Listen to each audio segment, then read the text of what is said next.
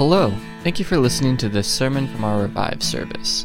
We hope it helps you learn more about God and allow you to grow closer to Him and in your faith. If you have your Bible, if you'd open up to the book of Daniel, Daniel chapter 4. This morning we're going to jump right in, and then we're going to have a response after the sermon. So I say that not to scare you, not that we'll have a 3-hour altar call. I don't even know that I will do an altar call, but we're going to sing in response of what we are going to see in the text this morning. And I'm encouraged by what we see, and I hope that, again, what can sometimes be a familiar text for us, I hope that with this text we are able to glean some deep truths about who God is from His Word, but also truths about our lives and our hearts. And so I want to read the text. If you would stand with me, and we want to read through this chapter, Daniel chapter 4, and there are 37 verses. Yes, 37, which is a little bit more than 30, but not quite 40. All right? And so I'm going to try to keep plowing through, and you guys have been so gracious and showing mercy as we've walked through these first 3 chapters, and I look forward to chapter 4. So if you would follow along with me in your text, it'll also be up on the screen as I read. Daniel chapter 4, King Nebuchadnezzar, to all peoples, nations, and languages that dwell in all the earth, peace be multiplied to you. It has seemed good to me to show you the signs and wonders that the Most High God has done for me. How great are His signs, how mighty His wonders. His kingdom is an everlasting kingdom, and His dominion endures from generation to generation. I, Nebuchadnezzar, was at ease in my house and prospering in my palace. I saw a dream that made me afraid. As I lay in the bed, the fancies and the visions of my head alarmed me. So I made a decree that all the wise men of Babylon should be brought before me, that they might make known to me the interpretation of the dream. Then the magicians, the enchanters, the Chaldeans, and the astrologers came in, and I told them the dream, but they could not make known to me its interpretation. At last Daniel came in before me, he who was named Belteshazzar, after the name of my God, and whom the spirit of the holy gods.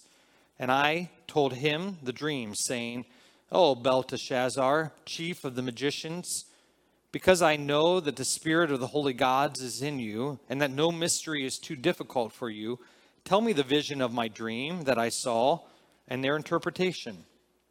The vision of my head as I lay in bed were these. I saw, and behold, a tree in the midst of the earth, and its height was great. And the tree grew and became strong, and its top reached the heaven, and it was so visible to the end of the whole earth.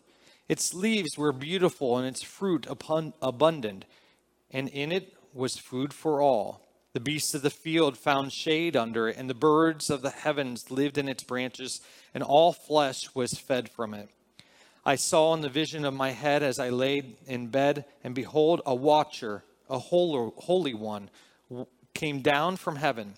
He proclaimed aloud and said thus, chop down the tree and lop off its branches, strip off its leaves and scatter its fruit, lest the beasts flee from under it and the birds from its branches.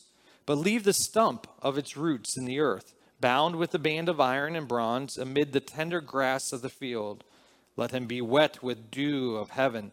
Let his portion be with the beasts in the grass of the earth. Let his mind be changed from a man's, and let a beast's mind be given to him. And let 7 periods of time pass over him.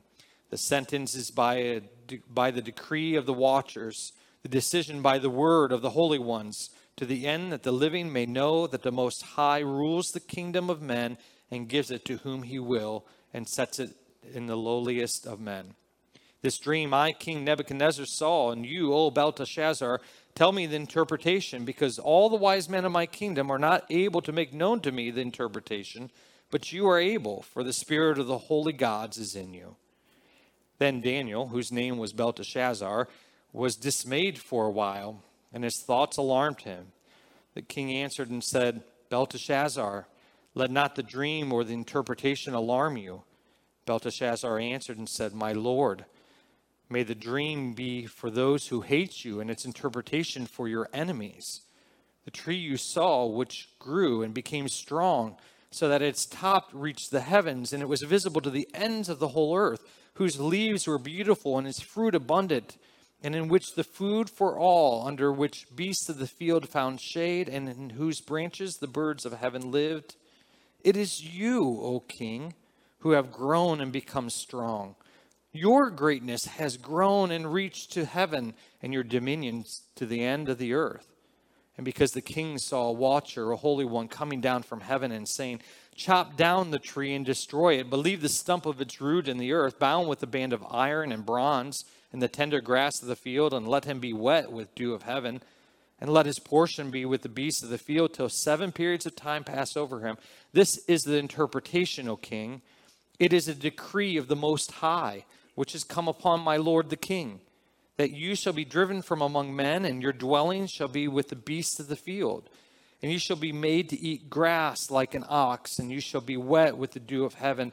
And 7 periods of time shall pass over you till you know that the Most High rules the kingdom of men and gives it to whom he will. As it was commanded to leave the stump of the roots of the tree, your kingdom shall be confirmed for you from the time that you know that heaven rules.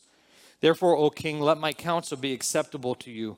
Break off your iniquities by practicing righteousness, and your iniquities by showing mercy to the oppressed, that there may perhaps be a lengthening of your prosperity."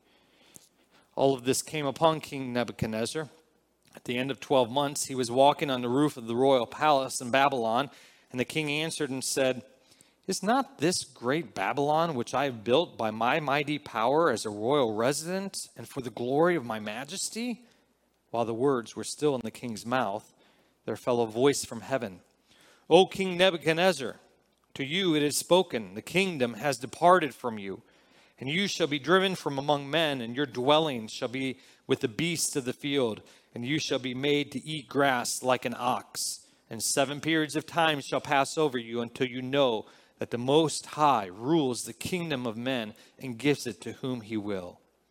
Immediately the word was fulfilled against Nebuchadnezzar.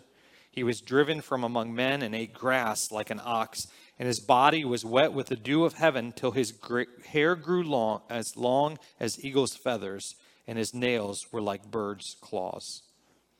At the end of the days, I, Nebuchadnezzar, lifted my eyes to heaven, and my reason returned to me, and I blessed the Most High, and praised and honored him who lives forever.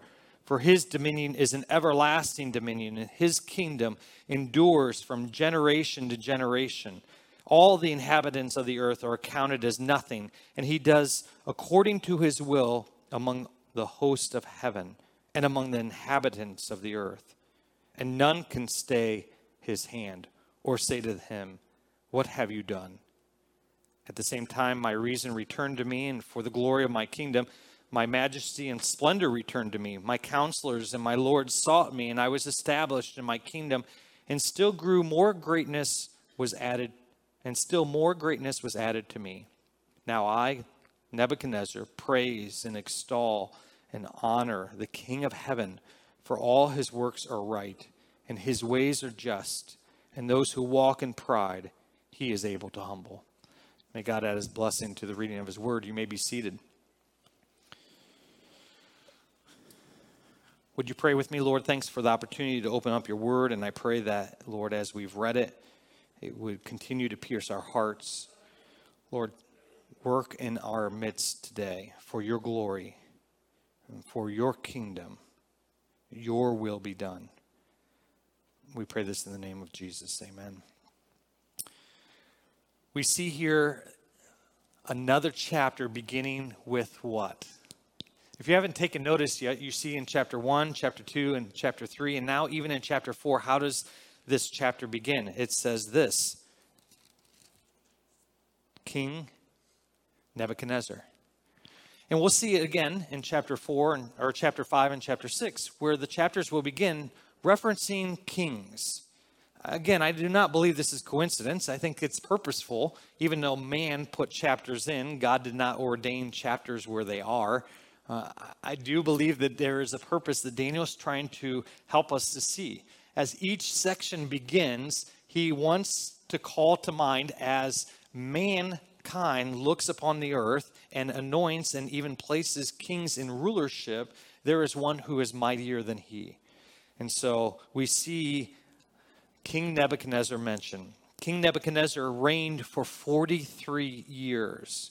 My time schedule kind of goes like this, and you do your research, all right, and you do your study. Don't assume that mine is right, all right? There's a lot of great and godly scholars who will differ on the time frame here, and that's okay.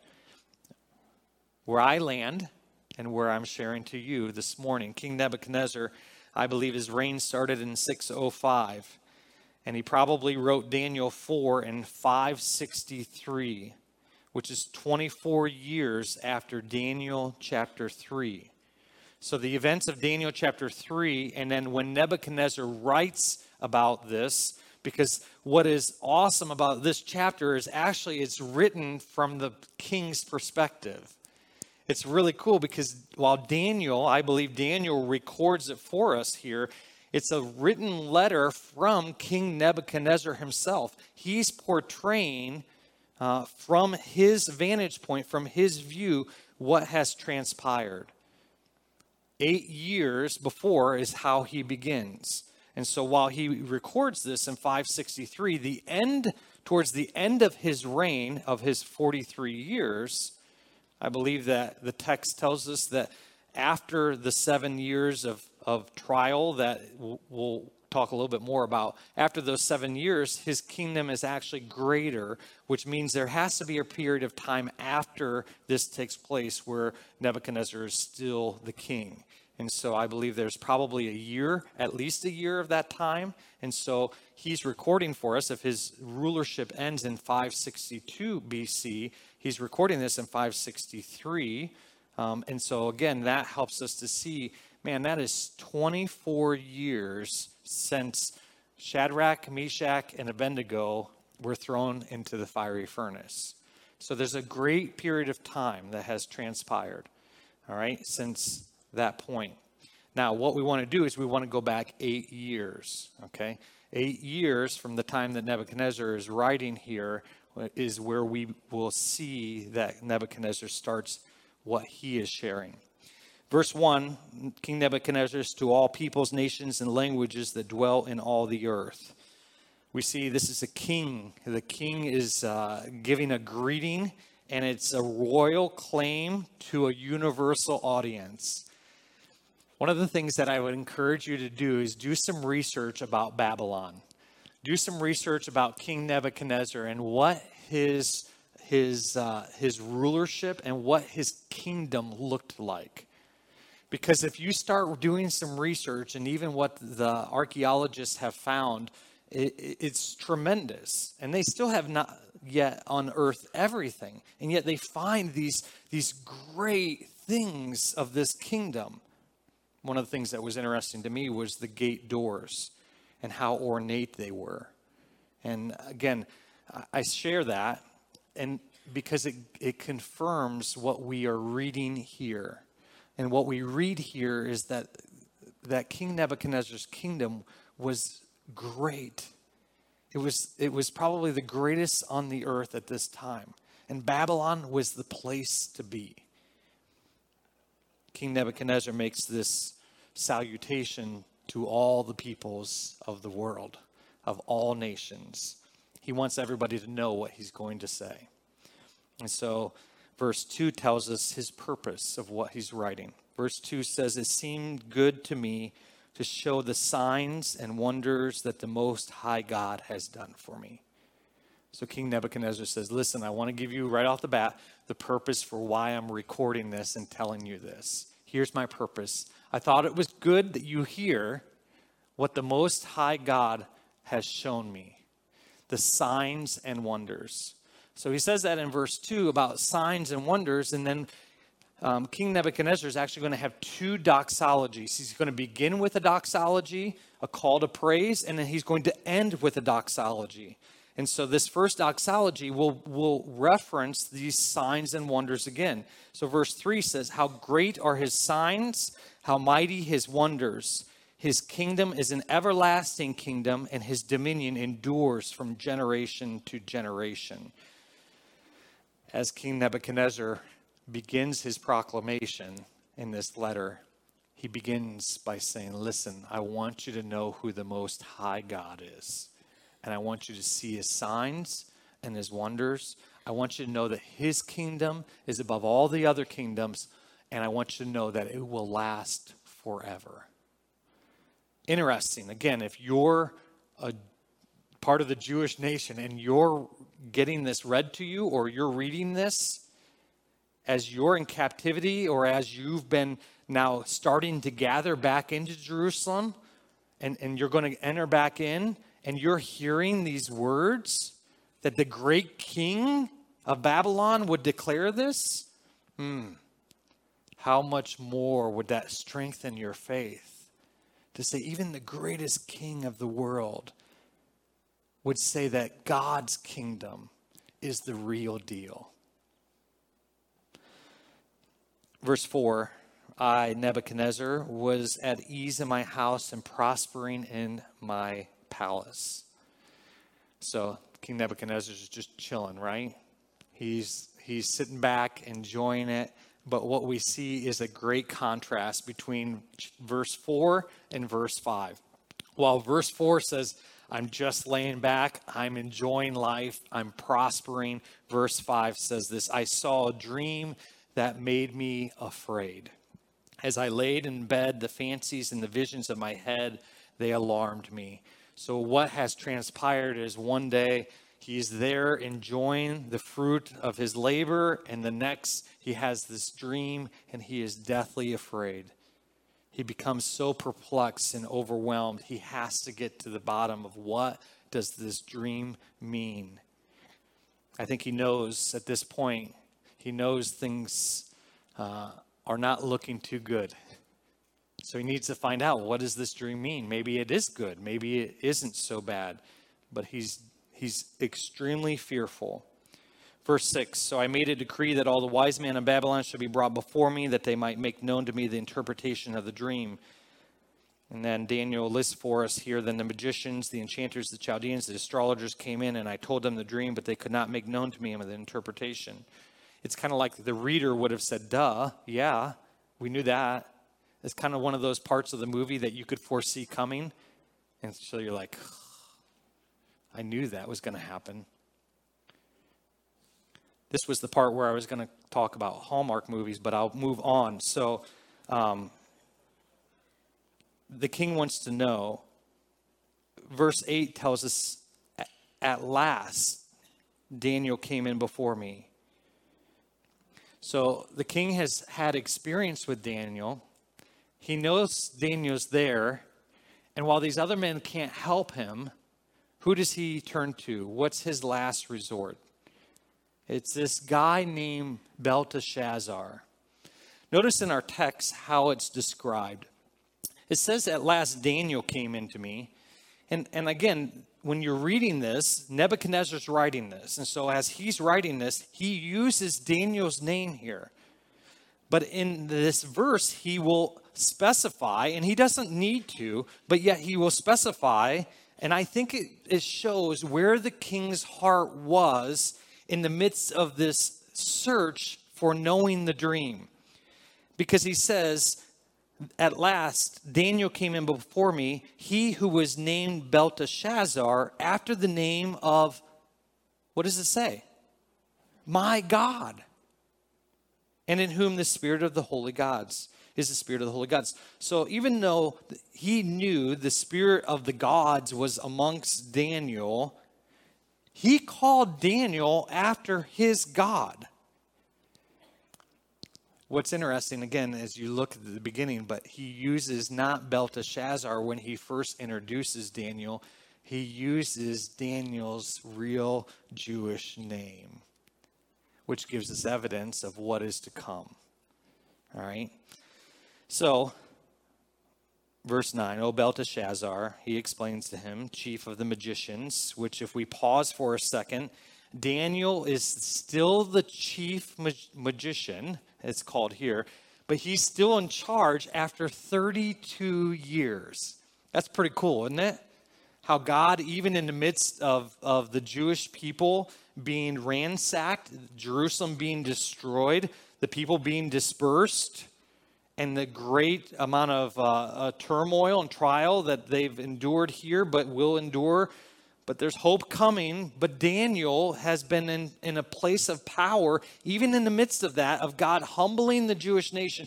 Daniel has still been placed here and is here for 32 years, which should give us hope. God's still on the throne, and he will appoint and put people where he wants them. Here we see direct evidence. Daniel's still here doing God's work while he does the king's work. So, chief of the magicians comes, and King Nebuchadnezzar lets him know, hey, I saw this vision of a dream, and I need to know what it means, its interpretation. Then he explains, verse 10, the vision of my head as I lay in bed were these. I saw and behold a tree in the midst of the earth. Its height was great. Its tree grew and became very strong. Its top reached the heavens, and it was visible to the whole earth. Its leaves were beautiful, its fruit abundant, and in it was food for all. The beasts of the field found shade under it, and the birds of the heavens lived in its branches, and all flesh was fed from it. Meaning, here is this extravagant picture. And we see this earlier in Nebuchadnezzar in the dream that was shown to him in chapter 2. Another large item, right? The first was a statue, and this now is a tree. And this large tree expands to the heights of heaven, and its branches are out. Its fruit is great. Its shade is providing. All of the earth benefits from this tree. And so as he shares this, he shares about how as I saw the vision, verse 13, as I lay in bed, behold, a watcher, a holy one, came down from heaven. I won't spend a whole lot of time here, but I encourage you to do a little research here. A watcher. Who's a watcher? And this term that Daniel uses, that King Nebuchadnezzar uses, that Daniel records for us, a watcher, all right, a holy one came from heaven. Who is this? I believe this is an angel. All right, I believe this is one who watches. And this is where some will get that angels watch over us. And while angels do watch over us, I believe, they are at God's command. They are at God's control. God tells them what to do, but they are watching. They are watching you and I today. That's not to be freaky, like some mysterious boogeyman, all right? But shouldn't we be aware? Shouldn't it excite us in the sense that, hey, we're not here alone? You know, some people try to make it like there's aliens out there watching us. If you want to call the heavenly hosts aliens, okay. I don't think there's aliens. I believe God created the universe so great and so big because he wanted to show us how awesome and great he is. He didn't have to do that. He could have left it little. But he made it huge so that when we gaze upon the skies and we gaze upon the stars, it causes us to wonder. Because our God is so awesome and so great. And so we see here a picture that, yes, there is a heavenly host and they are watching over us. And there are times where God beckons them to intervene. And so here, Nebuchadnezzar sees this vision, and the watcher, the Holy One, he proclaims aloud, verse 14, chop down the tree and lop off its branches, strip of its leaves and scatter its fruit. Leave the stump, we can talk about that in a minute, bound it with a band of iron and bronze in the tender grass of the field. Let him be with the dew of the heaven. Let his portion be with the beasts in the grass of the earth. Let his mind be changed from a man's, and let a beast's mind be given to him. And let 7 periods of time pass over him.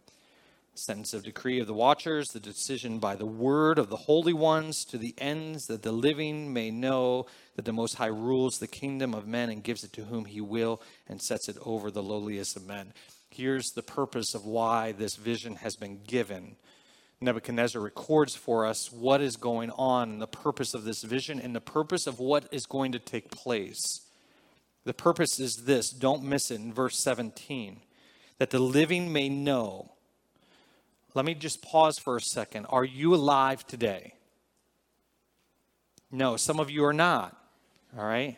I thought after doing the VBS songs, it would be the best time to get up and preach, be a little bit awake. You are alive, right? You are alive. And so these words are good for us even to hear today.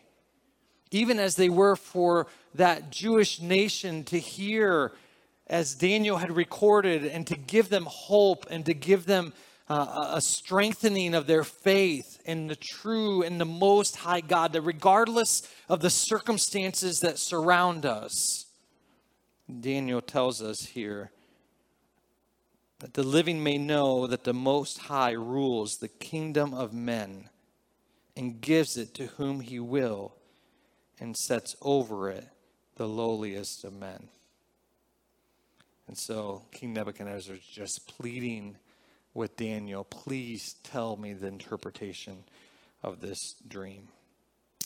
So Daniel, verse 19, whose name was Belteshazzar. Again, I don't think Daniel is writing this for his purpose. I think it's really King Nebuchadnezzar helping us to see where he is and what's going on at this time, was dismayed, and his thoughts alarmed him. The king answered and said, Belteshazzar, let not the dream or the interpretation alarm you. Essentially what the king says is, listen, I can see that you're afraid. I can see the fear on your face. I don't want you to be afraid to tell me what the dream means. I need to know. I need to know. Daniel's response is this then, O Lord, my Lord, may the dream be for those who hate you and its interpretation for your enemies. Daniel must have had close interactions with the king. Over those 32 years, he has grown fond of King Nebuchadnezzar. Also, I believe Daniel is wondering, as he hears this dream and its interpretation, the question must have been in his mind, who's coming next? Remember chapter 2? While Nebuchadnezzar is the golden head, who's next with the silver? Who's the nation that's going to take over? Because maybe they won't be as nice and kind to the Jews. And while Nebuchadnezzar was ruthless and he did destroy Jerusalem, we see that there were at least a remnant that he showed kindness to. And part of that was God's intervention and God's sovereignty. It wasn't just Nebuchadnezzar on his own. God miraculously worked so that he could see the God of Israel was real. But we see Daniel and his desire for this not to be true. Well, he then goes on to explain, the tree you saw, verse 20, which grew and became strong, so that it reached the heavens and visible to the end of the earth, whose leaves were beautiful and its fruit abundant, in which the food for all, whose under wild beasts the field found shade, and whose branches the birds of the heavens lived. Verse 22, what does he say? He says, it is you, O king. In the same kind of text, in the same kind of words, we see that this has already been portrayed. We see this in 2 Samuel chapter 12, verse 7, when Nathan approaches King David about his sin with Bathsheba. And Nathan says, it is you, O king. And so it becomes very apparent to Daniel as he's portraying this is you. And we see at the end of the text why he's so greatly alarmed. And he even pleads in the same way that Nathan pleads with David to repent and to humble himself and to confess his sin. We see Daniel here pleading with Nebuchadnezzar to repent, to turn from his pride. Daniel tells us a little bit, it says the description of the tree. You're the tree, it's going to be chopped down. And again, you're going to be in the field, you're going to be wet with dew,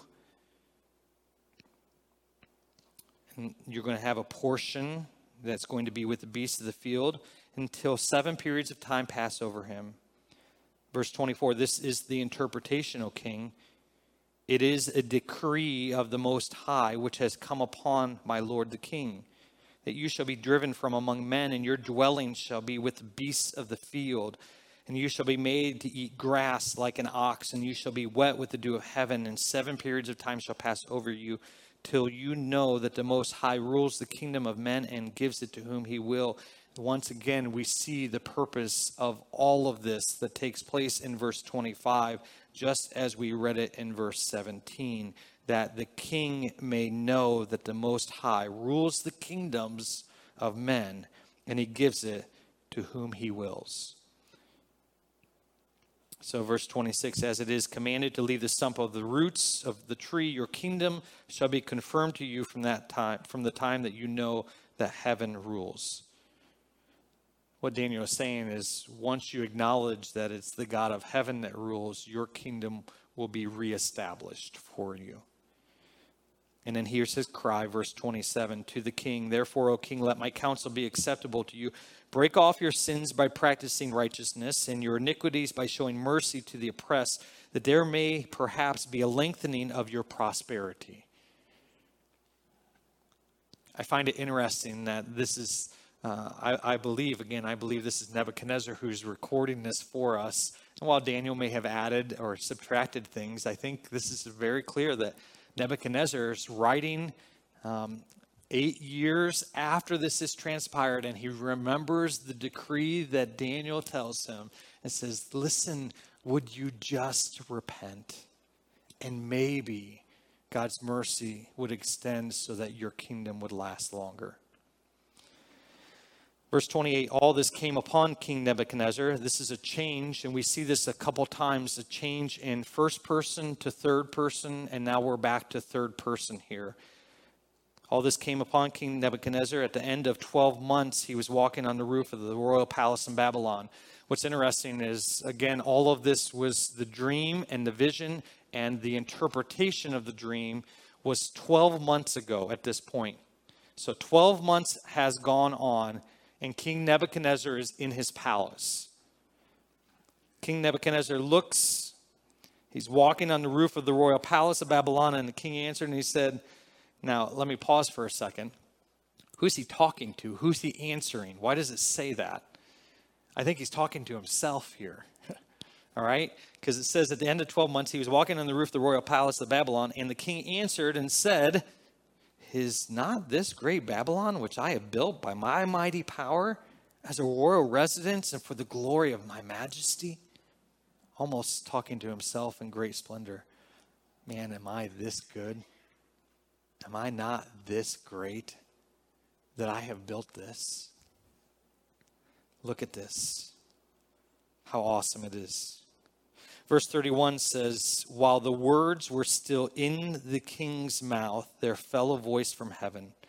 O King Nebuchadnezzar, to you it is spoken, the kingdom has departed from you, and you shall be driven from among men, and your dwelling shall be with the beasts of the field, and you shall be made to eat grass like an ox, and 7 periods of time shall pass over you until you know that the Most High rules the kingdom of men and gives it to whom he will.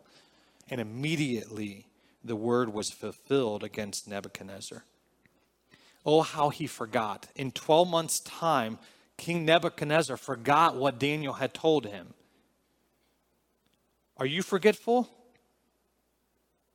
No, you're not forgetful now. Come on. How many of you, if I asked you today, would remember your anniversary date? Or even all of your children's birthdays? Or some other important things like what you had to eat last night? We're forgetful people. That's why we must continually be reminding ourselves of what the truth is. We see as Nebuchadnezzar is in his full glory of pride and arrogance. Immediately as he has these words upon his lips, look at all of this splendor. God shows up. A voice from heaven declares, your kingdom has been departed, and now you will be humbled. And so immediately the text tells us the word was fulfilled. It says he was driven from amongst men, and he ate grass like an ox, and his body was wet with the dew of heaven, till his hair grew as long as eagle's feathers, and his nails were like bird's claws. There's some really cool artwork done that I remember seeing when I was just a little kid, and I decided not to show it on the screen so I don't scar any of our little ones. But it is really cool, like, to think about what this mighty king would have looked like as he went about, probably still inside of his walls. And again, if you do some research of Babylon, Babylon had some of the largest walls ever, all right, of any kingdom. And their walls were thick, they were great. And as King Nebuchadnezzar is in his area of his kingdom, roaming around on his hands and knees, his hands and his feet, he's out there for 7 periods of time. Now, there's some scholars that will say this is 7 periods of time, so maybe it's not 7 years, it's 7 seasons, or we don't know for sure. I would like to believe that it's a long period of time. In 7 years, again, and Google's an amazing thing. You see some people who grow out their nails, like in 7 years worth of time. Oh, man, that's bad. I wouldn't want nails like that, but it gives us evidence. Again, what's the truth of Scripture? Do you believe Scripture is really true? And so that God would ordain that a man would roam about and act like a beast of the field to the point where his hair grew out so much that it was so long and his nails grew out, they were like claws of a bird. Could it happen? Sure, it could happen. It did happen. And you know how I know? Because the Bible tells me. Do you believe it?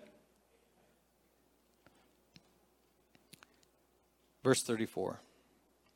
At the end of the days, I, Nebuchadnezzar, lifted my eyes to heaven, and my reason returned to me. And I blessed the Most Holy, and I praised and honored him who lives forever. What do we see when Nebuchadnezzar lifts his eyes to heaven? I believe that this is not just he gazed up into the sky. This was a true act of humility that after 7 years, the king acknowledged who the Most High God was. Notice how he ends this section in this, again, doxology, this proclamation. The second part of verse 34 is the beginning of it. For his dominion is everlasting dominion. Whose dominion? God's, the Most High. His kingdom endures from generation to generation. All the inhabitants of the earth are accounted as nothing. And he does according to his will amongst the host of heaven and among the inhabitants of the earth.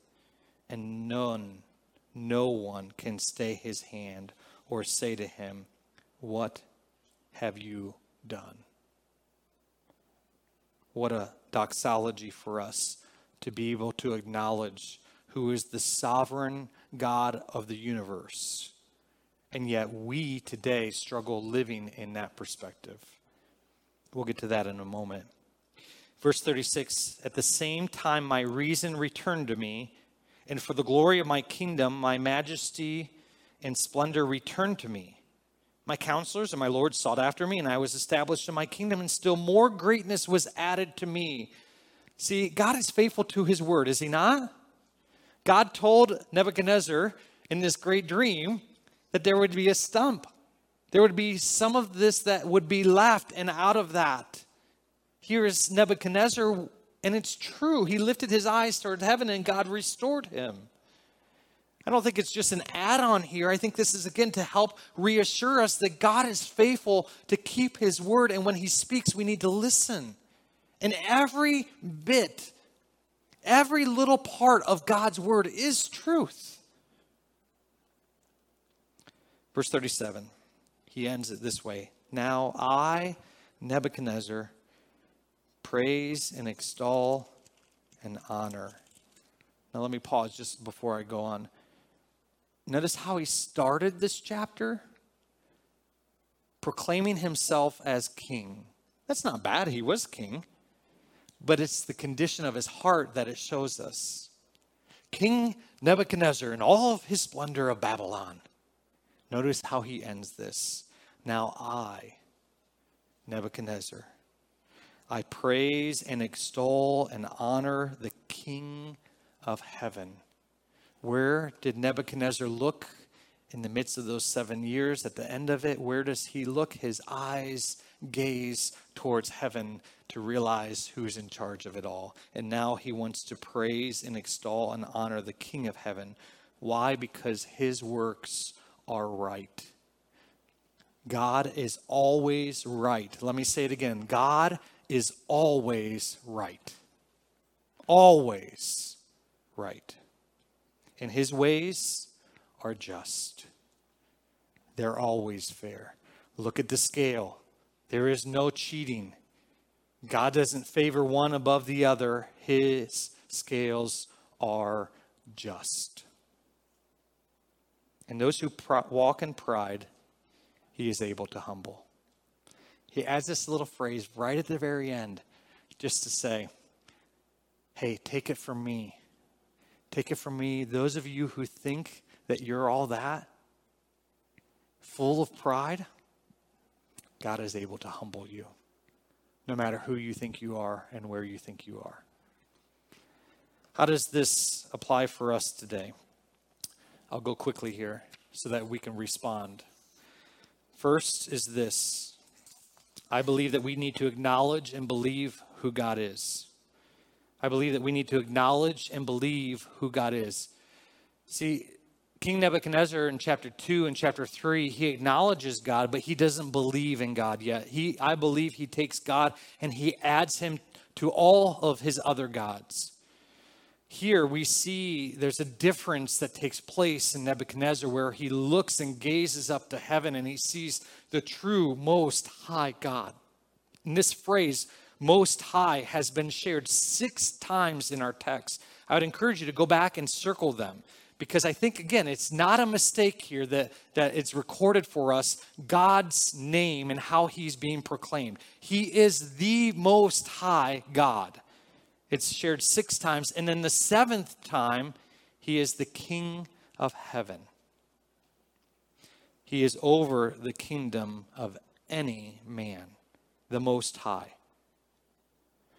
When we walk in our world today, do you acknowledge, do you trust, do you see that God is above all the kingdoms of mankind? I hope you do.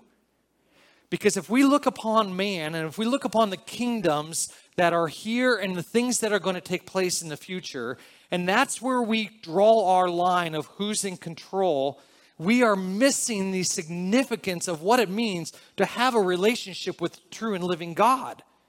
To be able to see, to acknowledge, and then to believe that he is the Most High, that he is in charge and control of all things. And that is what is amazing as we read in the text of God's word is that he is patient. For 12 months, he gives King Nebuchadnezzar time to repent. 12 months.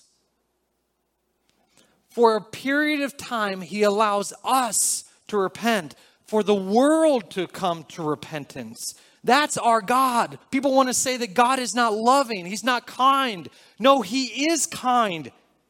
He is loving.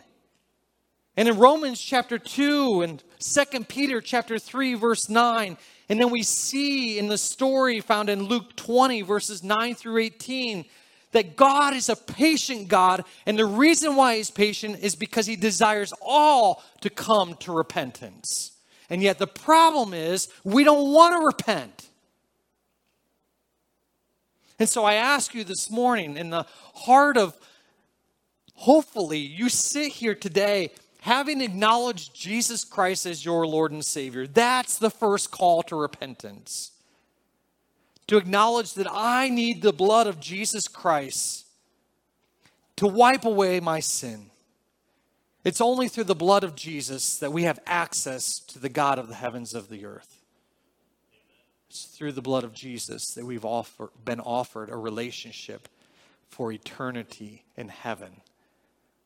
That's awesome. I can know God through Jesus Christ when I not only acknowledge him, but I believe. I believe that Jesus Christ died on the cross for my sin. He was buried, and 3 days later, he rose again.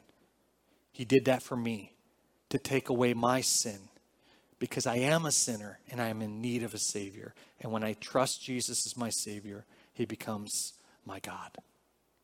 How awesome is that? But let me ask you this. That's the first step.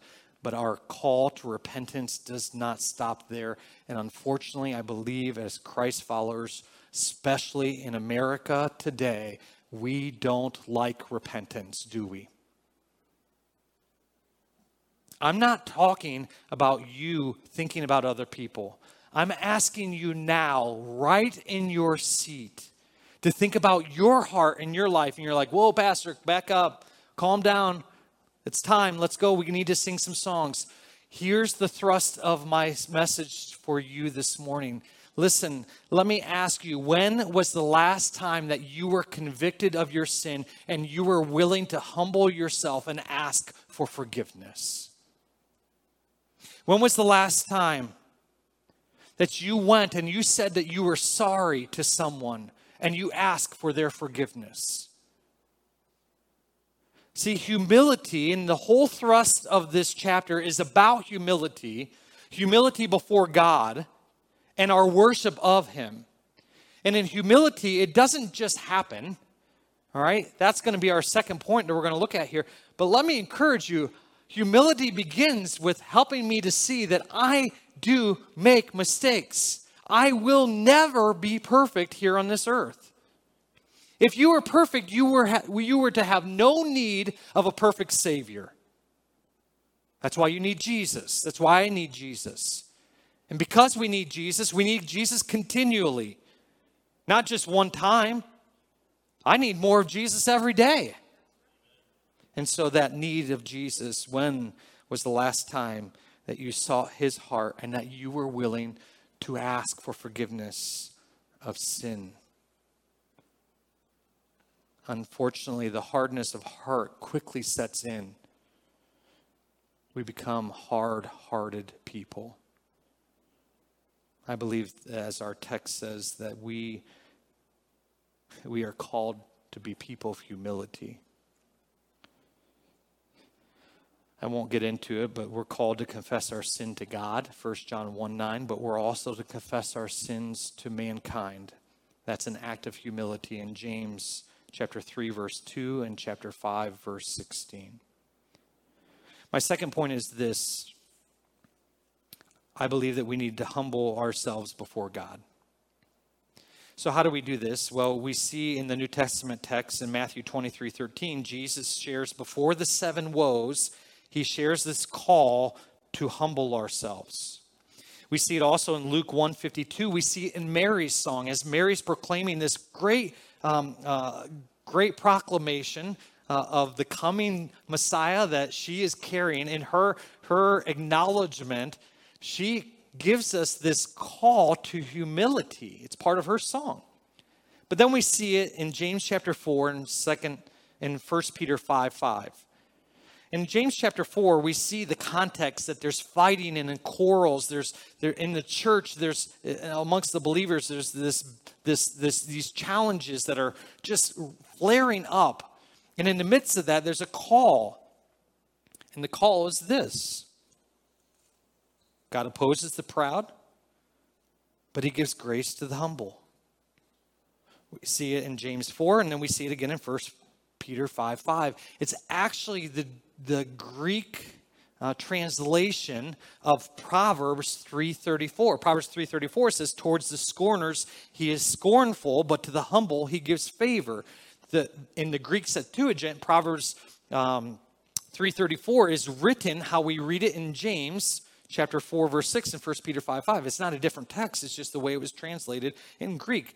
And so as we look at it, God opposes the proudful person.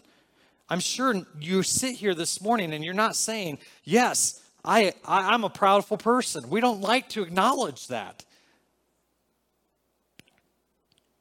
But God does oppose the proud, and he gives grace to the humble. And so we see in the context of James, here's fighting and quarrels. And so the call is to humble yourself. And how do you do that? Well, James says you submit to God, you resist the devil, and you draw near to God.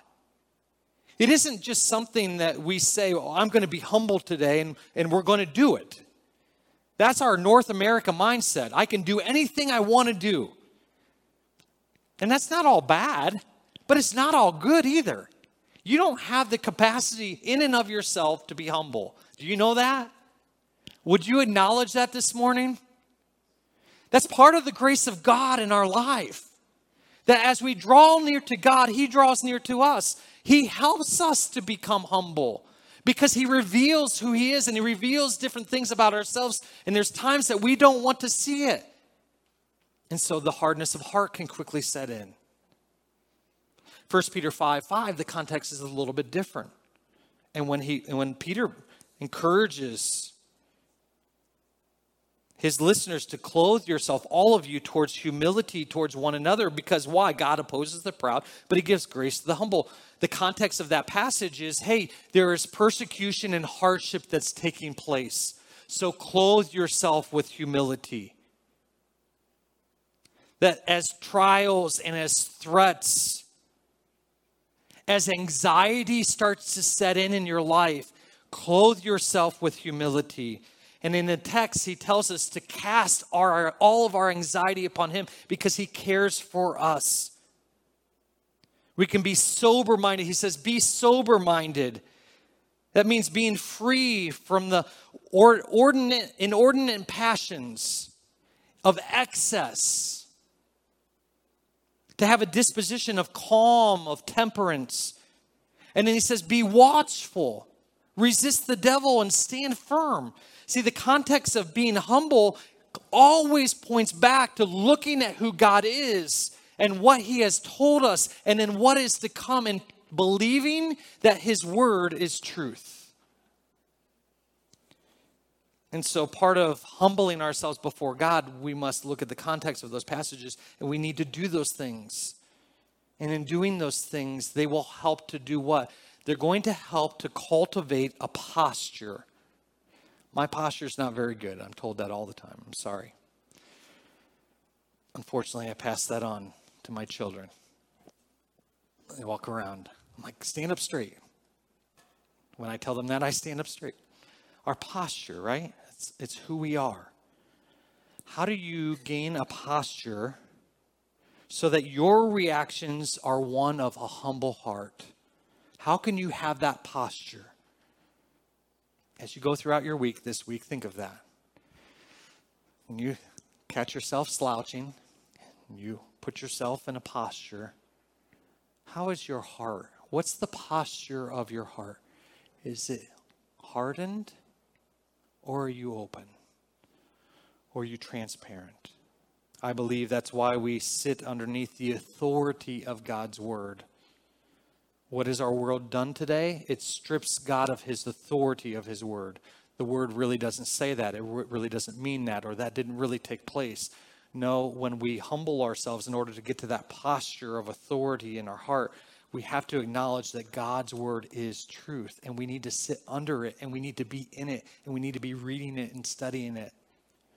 It also is us coming before God in prayer to be able to share and to listen.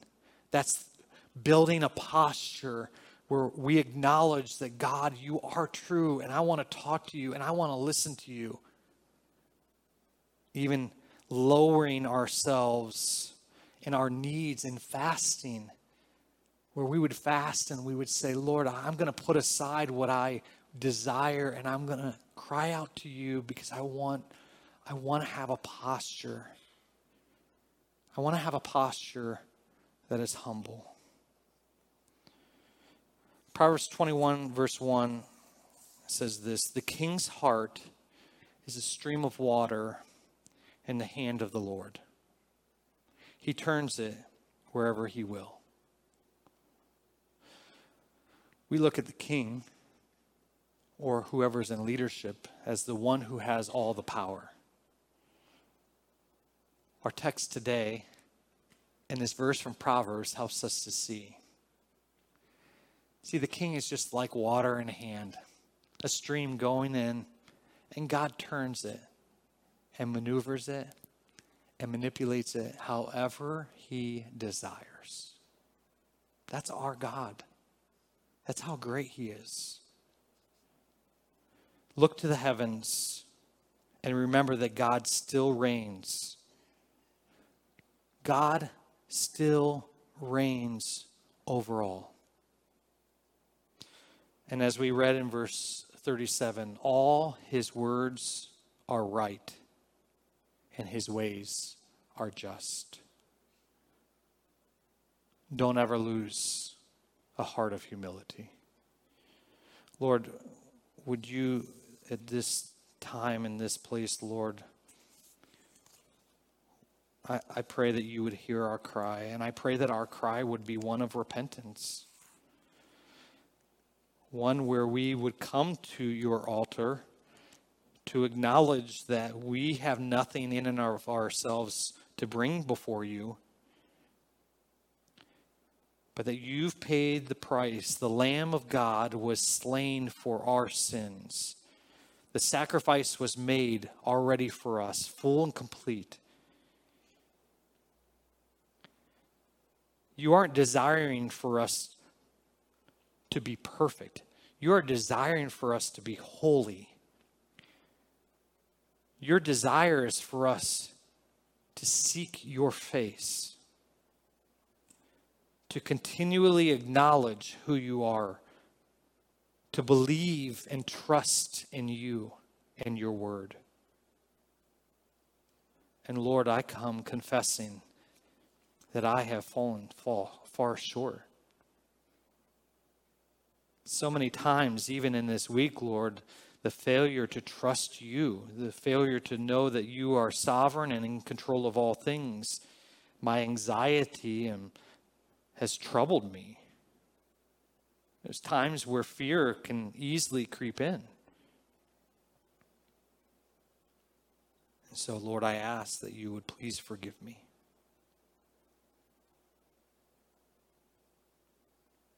Help me to continually trust you.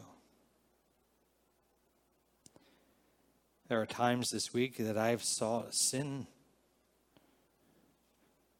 Not that I purposefully wanted to sin, but Lord, it's foolish if I don't admit that I don't. I sin because I like sin at times. And sometimes I like it more than I like your truth. And so, Lord, I ask that you would please forgive me for desiring more of what this world has to offer than what you have to offer. Lord, I pray for us as a church, as a people who sit here now. I pray this morning that we would be people who would be quick to repent, to turn from our sin, to continually allow your Spirit working and challenging and molding us and making us into the image of our Savior Jesus. That process called sanctification, helping us look more and more like our God. We cannot do that, Lord. It has to be you in us. And we often get in the way. And for that, Lord, we confess. We admit. We ask for your forgiveness. We ask that you would help us. Lord, as we approach this time of singing, I pray that it would be a response truly from our hearts. The call to the altar, the call to approach you. And I pray that if there are people that need to do business this morning with you, that they wouldn't leave here until they get that right with you. And we want to, Lord, acknowledge that you deserve and you are worthy of all of the glory. Lord, we pray this in the precious name of our Savior, Jesus the Christ.